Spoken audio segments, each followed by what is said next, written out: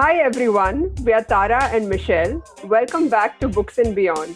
On this episode, we caught up with the veteran writer Arshia Sattar, who's India's greatest translator and who's known for translating the Ramayana. And you're going to be surprised with all her insights and anecdotes about the epic. And I always wanted to know how she started Sangam House, which is the most prestigious writing residency in India, and I really hope to make it there someday.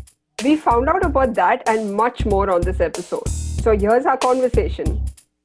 So welcome to Books and Beyond, Arshia. Today we have with us Arshia Sattar, who is one of India's most prestigious translators. She's a scholar of the classics, and we're going to be talking to her about her work, how she's translated Valmiki's Ramayana, and much more. Hi Tara, hi Michelle. Hi Arshia. So a lesser known fact is the last time I think I met Arshia, she remembers it and I don't, but it was when I was really young and she's a friend of my parents actually. So that's the last time we met and I'm really happy to meet you again here today. Very auntie moment. Darling, do you remember I saw you when you were so small? It's like, no auntie, I don't remember. Yeah. So Arshia, when was your first encounter with the Ramayana? Like I remember mine, it was through TV shows and even Tara discovered Ramayana like that. So how was it for you? Well, if you ask my mother, she'll say it's when I was 3 years old and we lived in Madras and we'd gone to Guindy Park and I was bitten by a monkey. So she claims that was when the Ramayana claimed me. I remember that. I remember being bitten by the monkey. I remember having to take vaccinations and all after that. But my other memory is my ayah used to tell me Ramayana stories at night. She was from Chamba Valley. And she was, she's like a sort of archetypal grandmother kind of person. She was small, she was round, she was very cuddly. And she used to tell me Ramayana stories. And my first memory of fear, actually, is Ravana. Yeah. And I thought that he'd come and take me away, just like he had abducted Sita. Oh, like the boogeyman. yeah, very much. So I was probably, we were in Delhi then, so I was probably 4 or 5, yeah. So it just always stayed with me somehow. But I also it's true that my parents, my mother in particular, was constantly buying me books of myths and legends and, fairy tales and folk tales from different parts of the world, really. So somehow this idea that it's completely normal to read folk tales as much as you're reading Enid Blyton or whatever else you're reading as a child, that stayed with me. And so Ramayana just stayed in my life, really. Yeah. And since you read folk tales from all over the world, we were just curious, why did the Ramayana stand out to you out of all? Hanuman. Yeah, I mean... We read he's your favorite character. How can you resist him? If you ask people who's your favorite character in Ramayana, if they're being really honest, they'll say Hanuman. Right? Is that your favorite character? I'm honestly, since I'm a Catholic and I've been just introduced to the concept, it's a little difficult for me to pick favorites. Come on. Take a stab at it, Michelle. Yeah. I think I would say Sita. Like for me, that is really interesting to hear a young woman say Sita. Who's yours? I think Sita as well, actually. Okay, well, clearly I belong to a different generation where flying monkeys are more important than captive women, And we also more charismatic. Yeah. We loved your take on Sita, how it's a feminist view. Yeah, it changed our view. Yeah, it can be. And I think that really is what it means to read the classics. And for us, these are not classics in the same way that we think of Greek and Latin classics, because these are living traditions, these are living texts, and of course Rama is God. So the only way we can keep them relevant and the only way we can sort of continue our engagement with these texts is to make them meaningful for us. And if we are 21st century women, then we have to find a Sita that speaks to us, not the Sita that spoke to our grandparents, or like yourself, you're Catholic, my family is Muslim. How do we negotiate that distance as well? And I think it's when we extricate her from this excessively religious universe in which she's been placed, then she's meaningful to any one of us, And I think that's very, very important. Because I don't know how you make a flying monkey. How do you relate to a flying monkey? That I don't know. But Sita, I know. Yeah. And I think a lot of retellings of Sita are doing that nowadays. Yes. I have...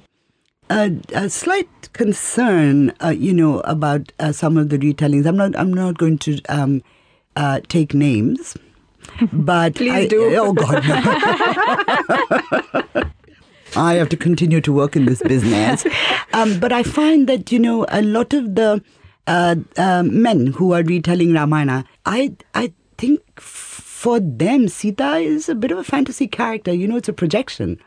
She's the warrior princess. She can do this, she can do that, she can kickbox.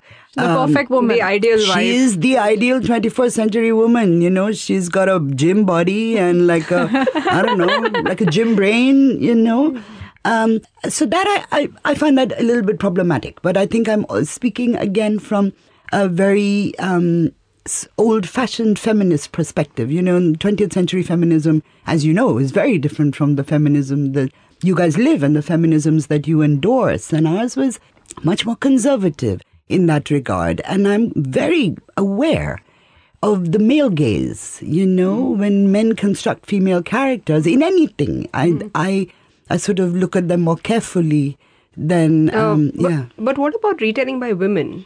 Like the Palace of Illusions. Sure. Yeah, Palace Divakaruni, Chitra Banerjee. I love she's that just one. Yeah. Did you read her Forest of Enchantment? I read both Palace of Illusions and Forest of Enchantments. Yeah. There's also there's Kavita Kane and Parveen Saket, and there's a lot of women also writing Sita. And as you know, since you've obviously read all these books, it's very different. The Sita is written by men. And the Sita is written by women. I think in women writing Sita is leading. She's the driver, And for men, the men construct her always as a companion to Rama, And I mean, therein lies the patriarchy. Like no identity of her own. Yeah, I mean, she's great, but she's still on his project. Right. But when women write her, she really has an inner life. And she's a star. She's a star, and everything doesn't begin and end with Rama, So, yeah. So coming back to, your work, so we read, in your introduction to the translation that you said that it's very daunting, presenting a work to an audience that is already so familiar with it. Yeah. So what gave you that confidence to just keep going and put it out there? I was young. I thought I could do everything. And, honestly, if somebody now said translate Ramayana, I would say, no, thanks. But I had confidence for 2 or 3 very important reasons. One is I'd worked on Ramayana for my PhD dissertation, which was on Hanuman, right? So I felt I know this text. Also, the translation came to me as a commission. Penguin called me. We read that. Yeah. And said that, why don't you do Ramayana? And I was like, okay. And, this is really in the last century, right? So no email and all this. So I wrote a letter to my teacher, Wendy, and said, do you think I can do this? Am I capable of it? And she said, yes, of course you are. Just do it.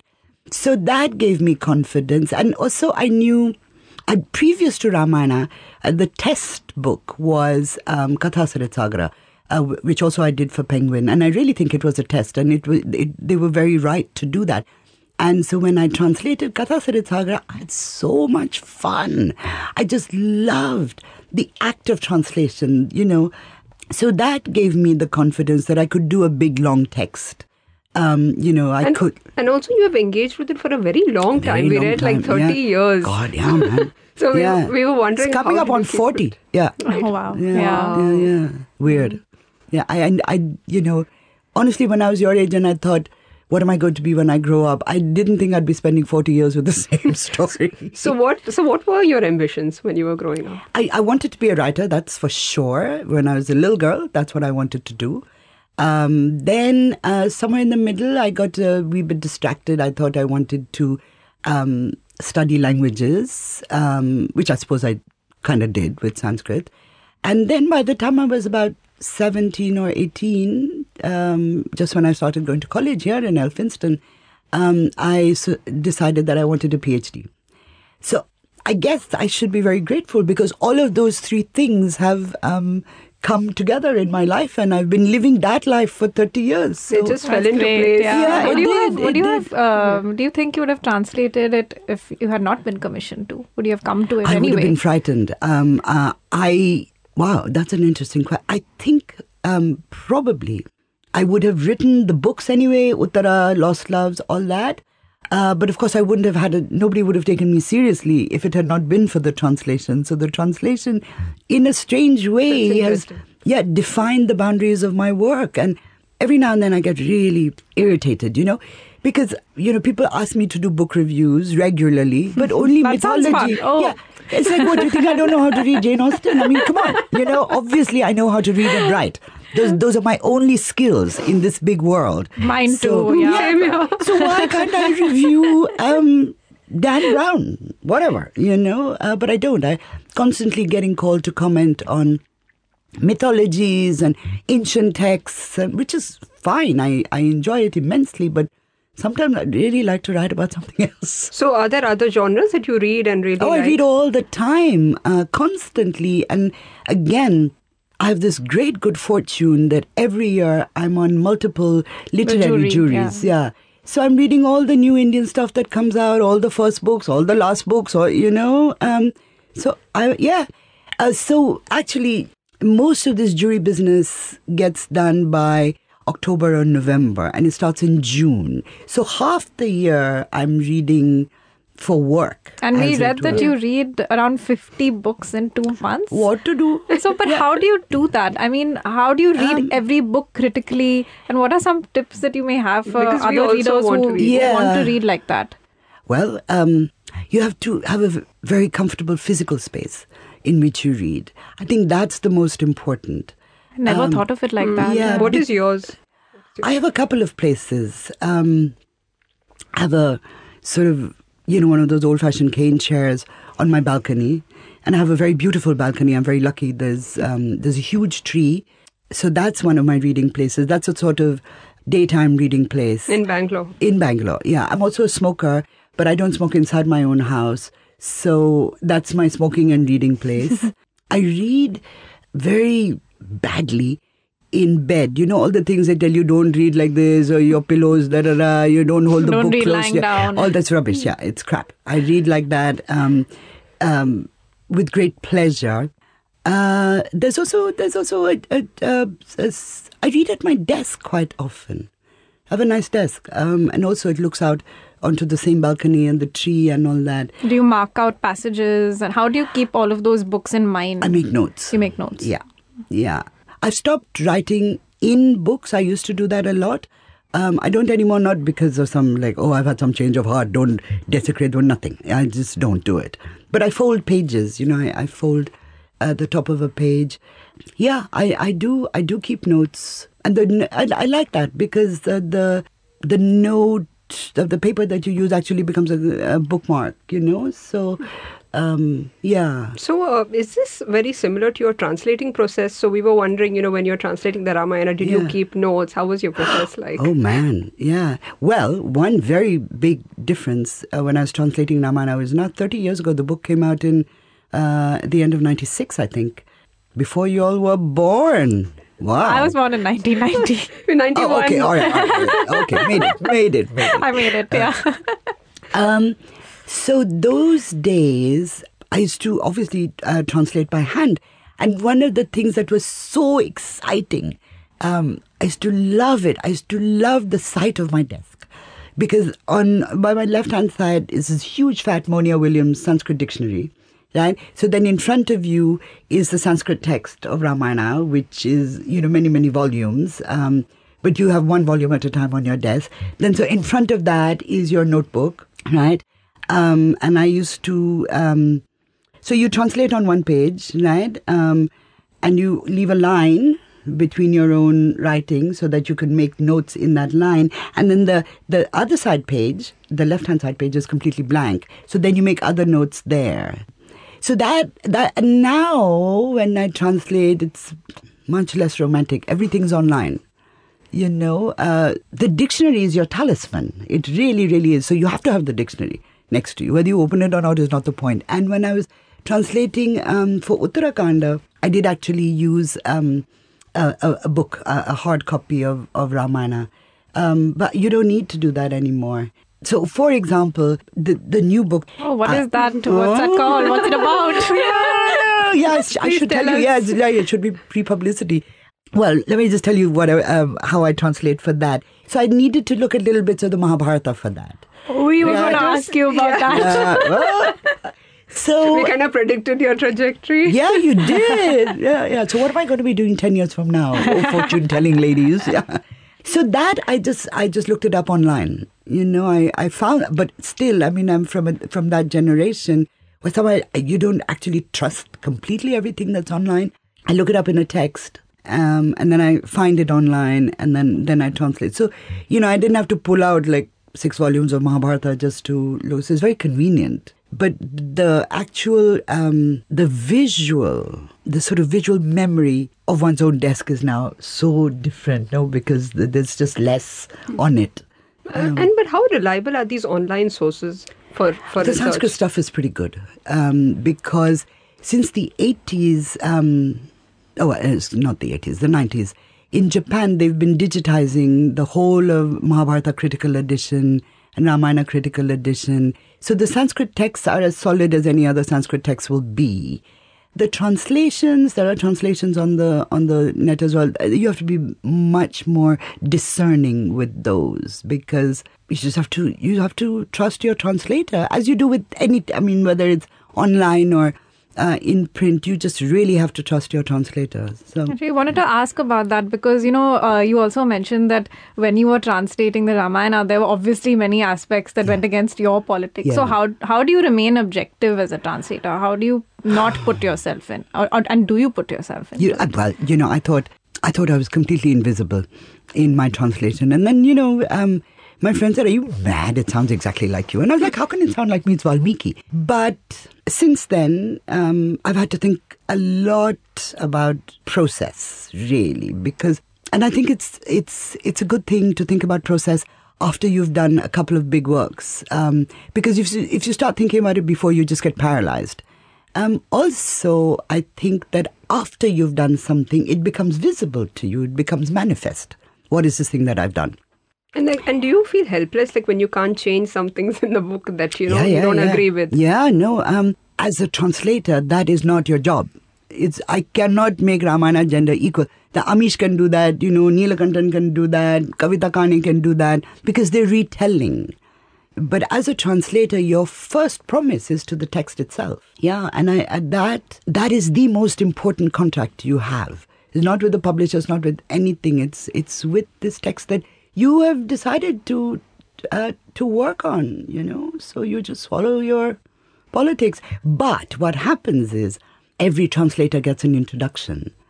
And that's where you say what you want to say. And you talk about, translating against the grain or whatever you want to say. That is where you speak in your own voice. Is it frustrating not to be able to... I know you said you did end up putting a bit of yourself, but is it frustrating not to be able to, put more of yourself in the text? No. And we also read that you're not interested in retelling it. Why is it so? I'm not interested in other people are retelling it. I think it's I think the problem really is that we don't know our stories as they are. We only know versions of them. This one said like that one said like that, which is great. But it's not great, it's fine. But how will we know the radical changes or the subversions or the interventions that retailers have made unless we know what the original is? So your politics is not radical. You're not subverting anything. If I don't know what the original is, how do I know what Start at the foundation. Yeah. And that's a really good way of saying it. Yeah, and honestly, if you read Ramayana, well, both of you have read my translation, of course. It's an amazing story. It is unbelievably beautiful. The language is, still, honestly, when I look at the moon, I can only think of what Valmiki says. When in the monsoon, I think of the way Rama expresses his loneliness, his sadness that Sita's not there. I haven't found more evocative descriptions of those things. So, it's gorgeous. It's It must feel so great to be in love with this just one body of work. It's just, we find it fascinating. Man, sometimes I think I really lack imagination, that there's one but also it's true that every time I think I'm done with Ramayana, as now literally in this moment, because I'm just about done with the new book and I'm like, acha bas, finished. I've got nothing left to say. And then I panic because if I've only done this one thing and now I'm done, what am I going to do with the rest of my life? It really worries me. And then slowly, some little worm will start and one more Ramayana book will come out. So I'm hoping. That. Yeah. I'm hoping that will, Ramayana loves me as much as I love it and it will give me something new to say. So, yeah. And you also mentioned, that these classics should be translated every 20 years to reflect, the contemporary nature of our language. So why do you think that? Because I know that when I read translations from even the early 20th century, they sound a bit archaic to me. Also, of course, translations from the early 20th century were only by men. That's true. And that is what it is. And I do think that men and women occupy the world differently. They see it differently. And so therefore, they will read and write differently. So that's one reason. Language must always remain current and contemporary. But what is happening now, is that less and less people are actually learning Sanskrit. So the chances of our getting more translations is diminishing. We're going to get more and more retellings. That's interesting. But Vivek de Broy has just published a translation of Valmiki Ramayana, the critical edition, and mine is abridged and his is complete. So it's exactly 25 years after my Ramayana. So it's appropriate that it's been published. So how long did it take you to actually translate the Ramayana? 2 years. Oh, wow. That's actually... Really? You must be so productive. No, I'm very... I realize, I guess I'm a bit obsessive. It only shows up in translation. Everything else I'm incorrigibly lazy. So what is your writing routine? Do you have a target that you have to hit? No. Or do you have a number of hours a day? I work very hard, actually. I work about 6 hours a day. And some of those 6 hours are just brilliant. And some of those 6 hours are just like, oh, God. But also, there's nothing that I enjoy more than translating. Really. Okay, swimming. Yeah. But I find both those things immersive, literally, and very comforting and relaxing and all that.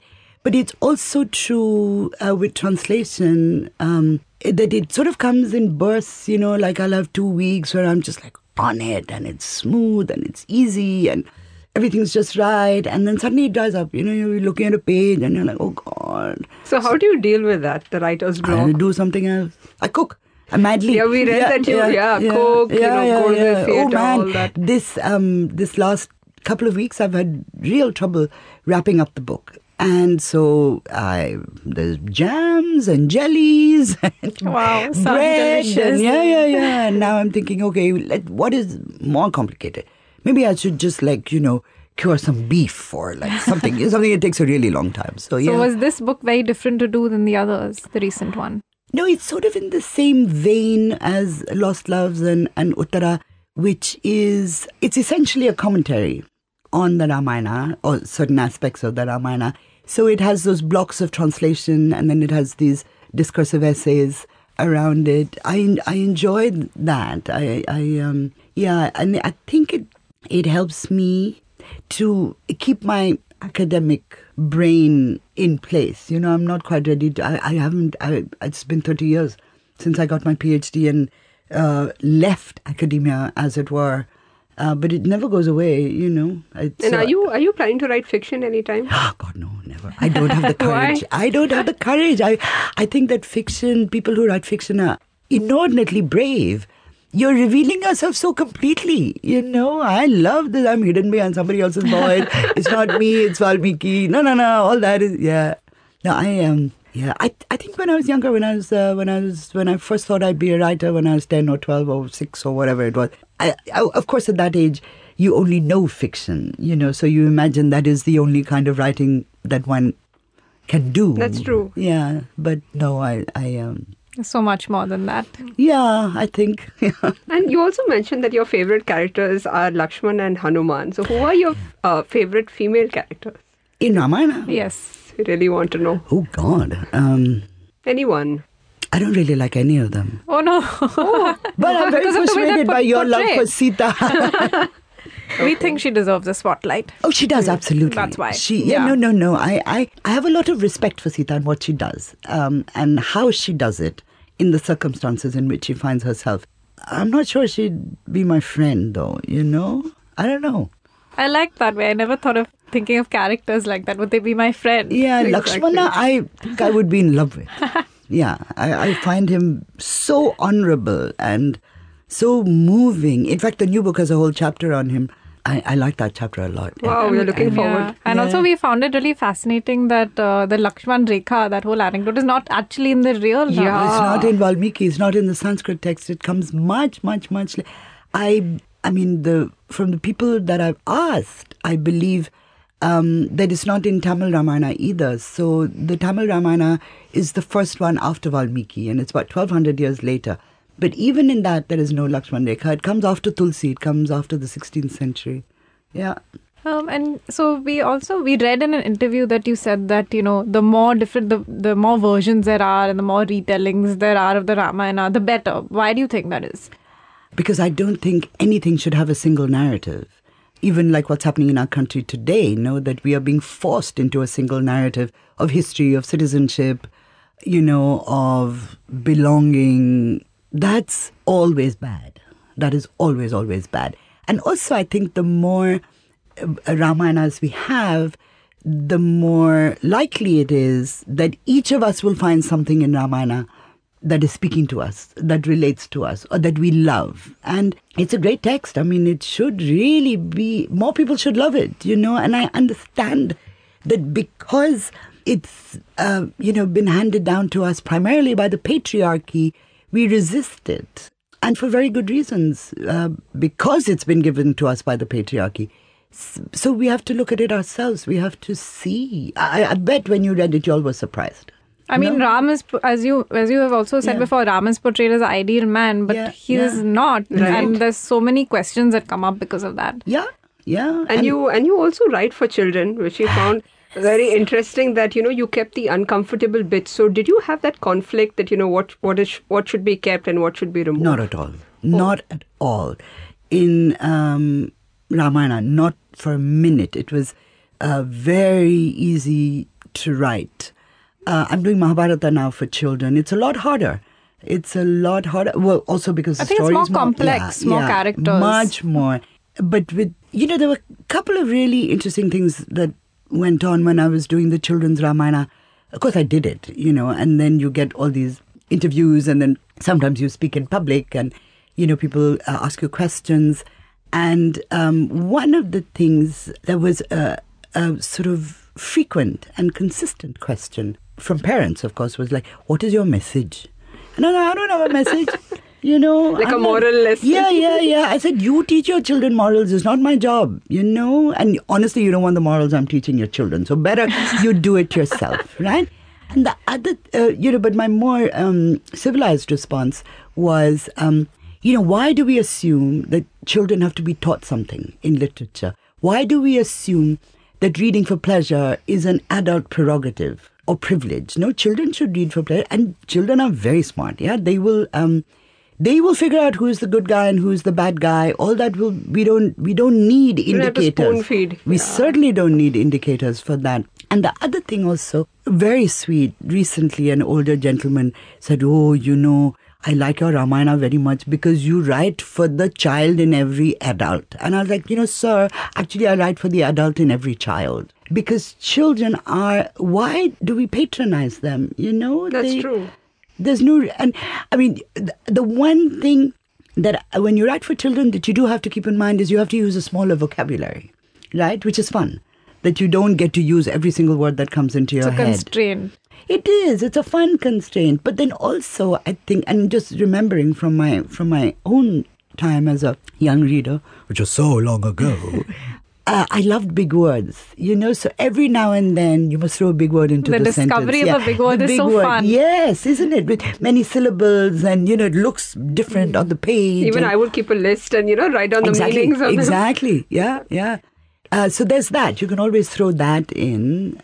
But yeah, the moral stuff, I think kids are... If you live in a family that are moral, your children will develop a moral compass and they will be able to see. But, maybe some families don't live moral lives in this world. There's so much cheating and lying and corruption and, hatred and bullying and all this.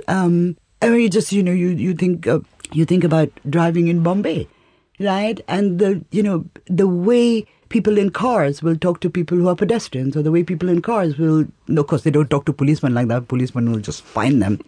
But if children are watching that, they are already becoming aware of class and caste and status and privilege and how to talk to other people. That, to me, is immoral.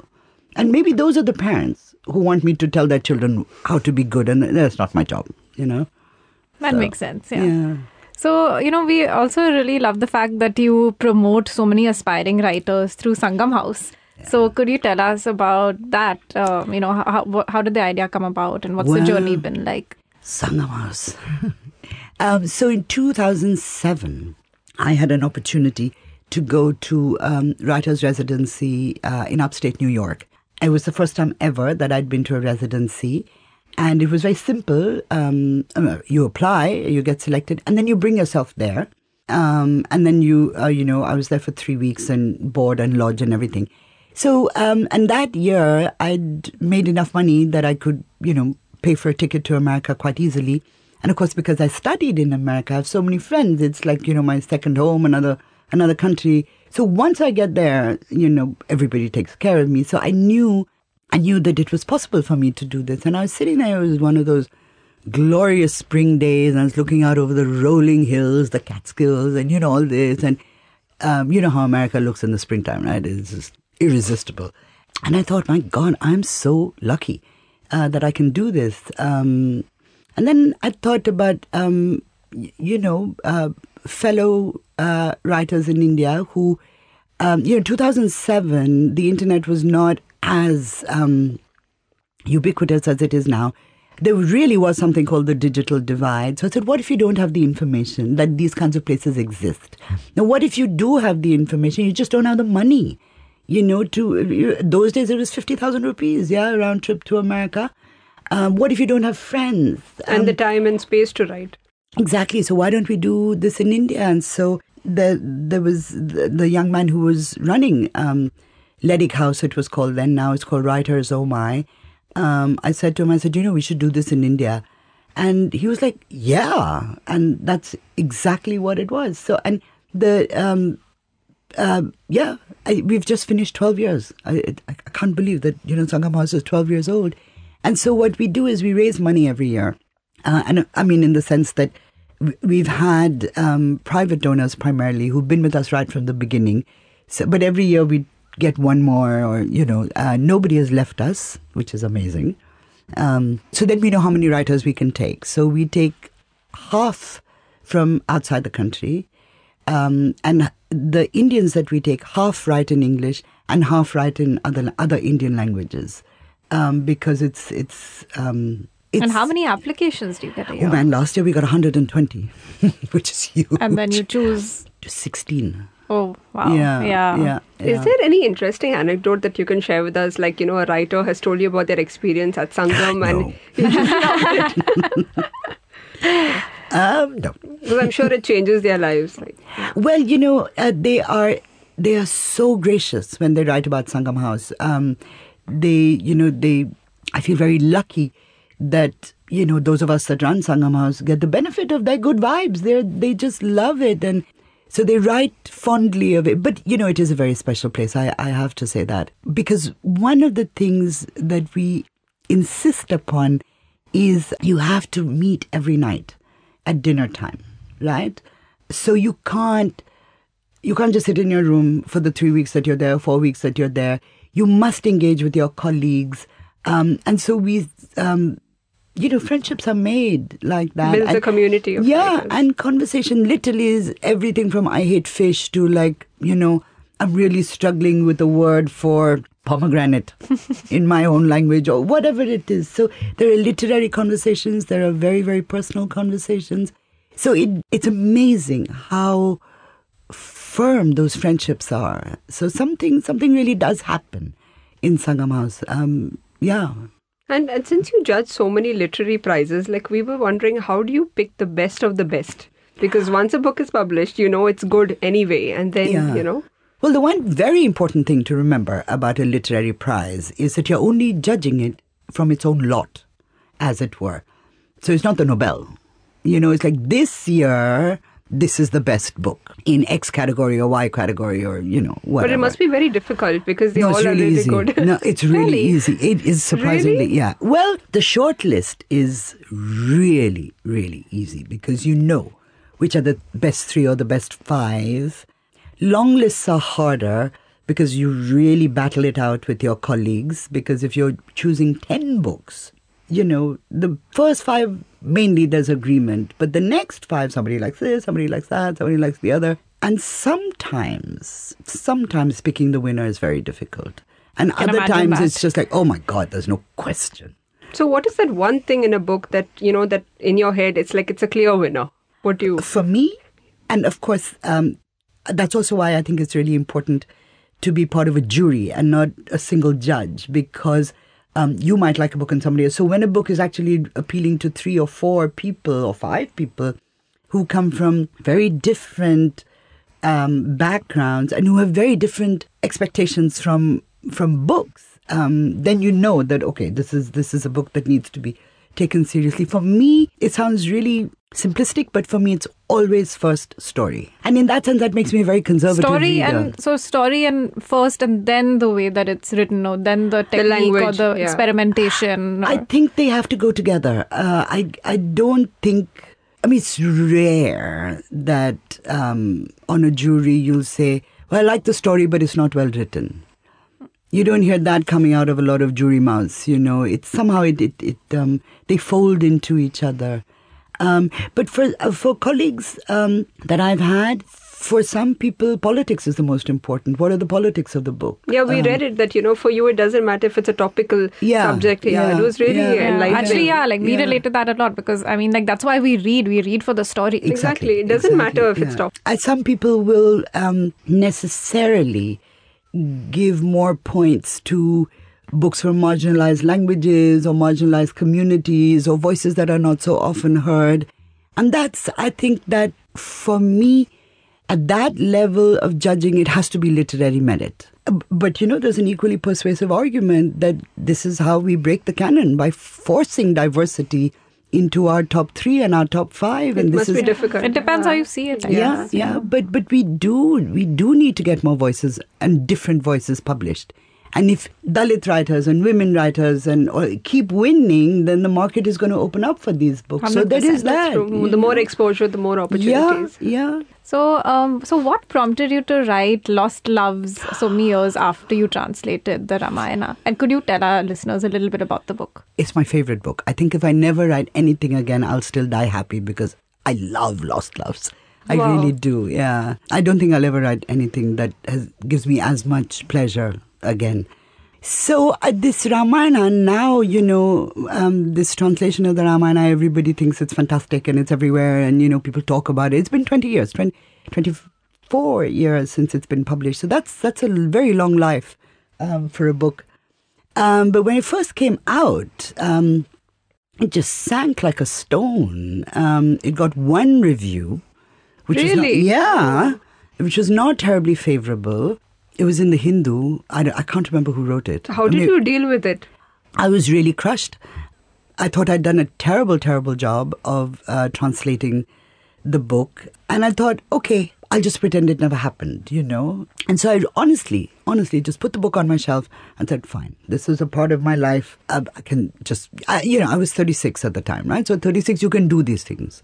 Yeah? It's a second chance. Now, if it happened to me now, I think I would be much more upset. So that was in 97. And then I was teaching at Mahindra College. And so that was a very, very, very, very full-time job. So that whatever disappointment and discomfort I felt about Ramayana, it went away very, very quickly. And then we left Mahindra College in 2002. So that's 5 years after the book came out. And then slowly, as people would write to me and say, "Oh, I've read your Ramayana, I love it." And I would say, "Oh, that's nice." And then I got a teaching gig with one of these study abroad programs from a small Midwestern college. And I taught Ramayana, my own Ramayana. And that's actually when I read it again. So for whatever those 7 years, it was like, Vanvas. This is not my book kind of thing.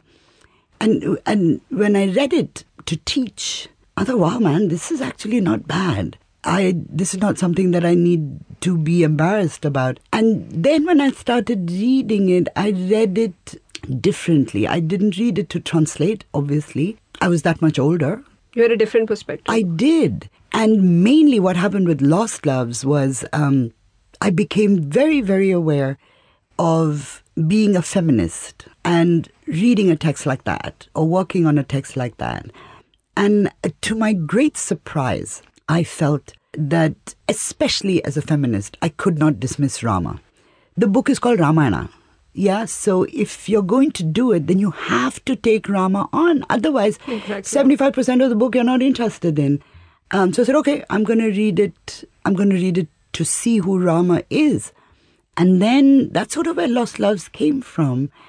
And I mean, Lost Loves is a surprising book in that everybody who reads it loves it, right? And Sanjay, my husband, he said, what kind of book is this everybody loves? Right? Left-wing likes it, right-wing likes it, BJP likes it, conservative likes it, feminist likes it. What kind of book is this? It's very tough to please all readers. Yeah. And I think everybody is so... The surprise of Lost Loves is that you can be persuaded to feel sympathetic towards Rama. It's not that you necessarily like him or you agree with what he does. On the contrary, you continue to disagree with many of the things he does, but you see why. Yeah, that's the thing, that you understand. I mean, when I read, you understand sort of his actions and why, it must have been said or written in the way that it is. So that was very interesting. Yeah. And so, Arshia, do you have any advice for those who want to translate? Like, those who want to begin, but then, they have hesitations. I think I wish more people would translate. I really do wish more people would translate because it's just the most satisfying thing I can think of. Yeah. Having said that, everybody is not instinctively a translator. I think the most important thing about any kind of writing, and I think translation is writing, is you have to read. You can't write if you don't read. You absolutely cannot write if you don't read. You need a big vocabulary. You need, especially for translation, you need to have nuance. You need to know the difference between denotation and connotation. And, this sounds like it's all technical, but it's not. Just the basics. When do you say he ran? When can you reasonably say he charged? When can you say he, pelted down the road? I think it's just being in love with words. I love thinking about things like this. Exactly. It just gets me so excited, Exactly. Yeah. We're all word nerds. Yeah, totally. No, but that's really it, that you must, in your head, have many, many options. And the other thing, of course, I think translators too, can get very egotistical about what's in their heads. But a dictionaries were made for people like you. And thesaurus, I hate to say this, but, at least 3 times for each book I've gone to the thesaurus. Yeah. Which isn't a lot, but it's just there. And always, it's after a battle with my ego. Because I'm like, why can't I think of another word for this? Why can't I think of another word for this? I'm like, use the thesaurus, donkey. And it's not necessarily that you pick a word that's available to you, but it makes you think in a different way. So eventually you will come up with a word that you're happy with. Yeah. So I love that perspective. Yeah. Cool. Okay, so now we have a short, rapid fire session. All right. Which one of you is Karan Johar? Both of us. 2 Karans. Oh my God. So Arshia the translator, Arshia the writer. Translator. The last book that you read for pleasure. Oh God, I've already forgotten its name. I just read Edna O'Brien, Little Red Chairs. Yeah. So one of our questions is, will you ever translate the Mahabharata? But then you already told us that you did. Well, I'm not strictly translating it. I'm retelling it for children. Yeah. But I started translating Mahabharata years ago, right after Ramayana. I just never finished it because at the time I had a full-time job and now, other people have occupied that space. But, of course, there's always place for another translation. So we'll see. Okay. One retelling which you absolutely loved. Oh, I have recently really, really enjoyed the retellings of Greek myth. Yeah, so Song of Achilles. I love that. Yeah. And I'm just reading Colm Toybin's, oh God, it's got names in the title. And it's Clytemnestra and Iphigenia and all of that. So there's something very, very literary about the way Greek myths are being retold. And I enjoy that hugely. But of course it's easier to retell those myths because they're not religious anymore. So you have a greater freedom. But it's great writers who are retelling these stories rather than, what's happening in Any India. Any recommendations? For the Greek myths, there's Penelopiad by Margaret Atwood. Thank you. Which is not my favorite, I have to say, but still it's there. I can't remember the names of books anymore. I read Silence of the Girls by I think Silence Pat of the Barker, Girls. which I That's loved. it. I loved Pat Barker's Silence of the Girls. Yes. I haven't read it. That was great. Yes, that's the one I was thinking of. Yeah. So if you could go back in time and work on another book apart from the Ramayana, what would it be? Mahabharata, without doubt.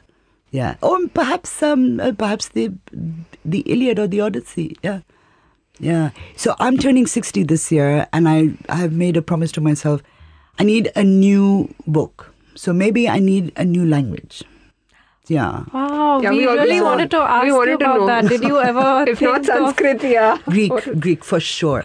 100%. So great. without There's so much but left to maybe, explore. Maybe Farsi. I'm thinking about maybe learning Farsi. Wow. So I'm not going to do it. This is just no, I want to do it. I really want to switch to something else now. Yeah, okay. See, this is not a rapid fire, but then, how do you do so much? Honestly, Arshia, how I don't do anything. I only read How at do you night. sustain That's the all. energy, No, that's anybody can do it. Yeah. Well, I love what I do. Very so- inspiring. Oh, thank you. Really. You should see me in my own home. Yeah. No, we were just discussing if we could even be like a little productive, like you are, it would be great. Look at how much you do, the two of you. It's amazing. I mean, like Too kind. well, you're agents. You're doing podcasts. You're like supporting a literary community. That takes a lot. Means a Many lot. balls in the air. Thank you. know? Thank you. So yeah. Sorry, know I there are- failed your rapid fire by No, but slowing it was it very down. interesting. So thank you for speaking to us, Arshia. We learned so much about your process and hopefully, we might be a little more productive now on. Thank you. Thank you so much. Thank you for having me. I'm really honored and I enjoyed our conversation hugely. So thank you both. Thank you. Wow, what a conversation. Arshia is so inspiring. I think I want to be like Arshia when I grow up. Yeah. On our next episode, we'll be talking to another inspiring personality, Deepanjana Pal. She's a versatile writer and she's written this chilling crime thriller, Hushabye Baby. And she's also a well-known journalist. So do not miss it, guys. We are at Bound India on Instagram, Facebook and Twitter. So please do share your thoughts about the episodes. We would love to hear them.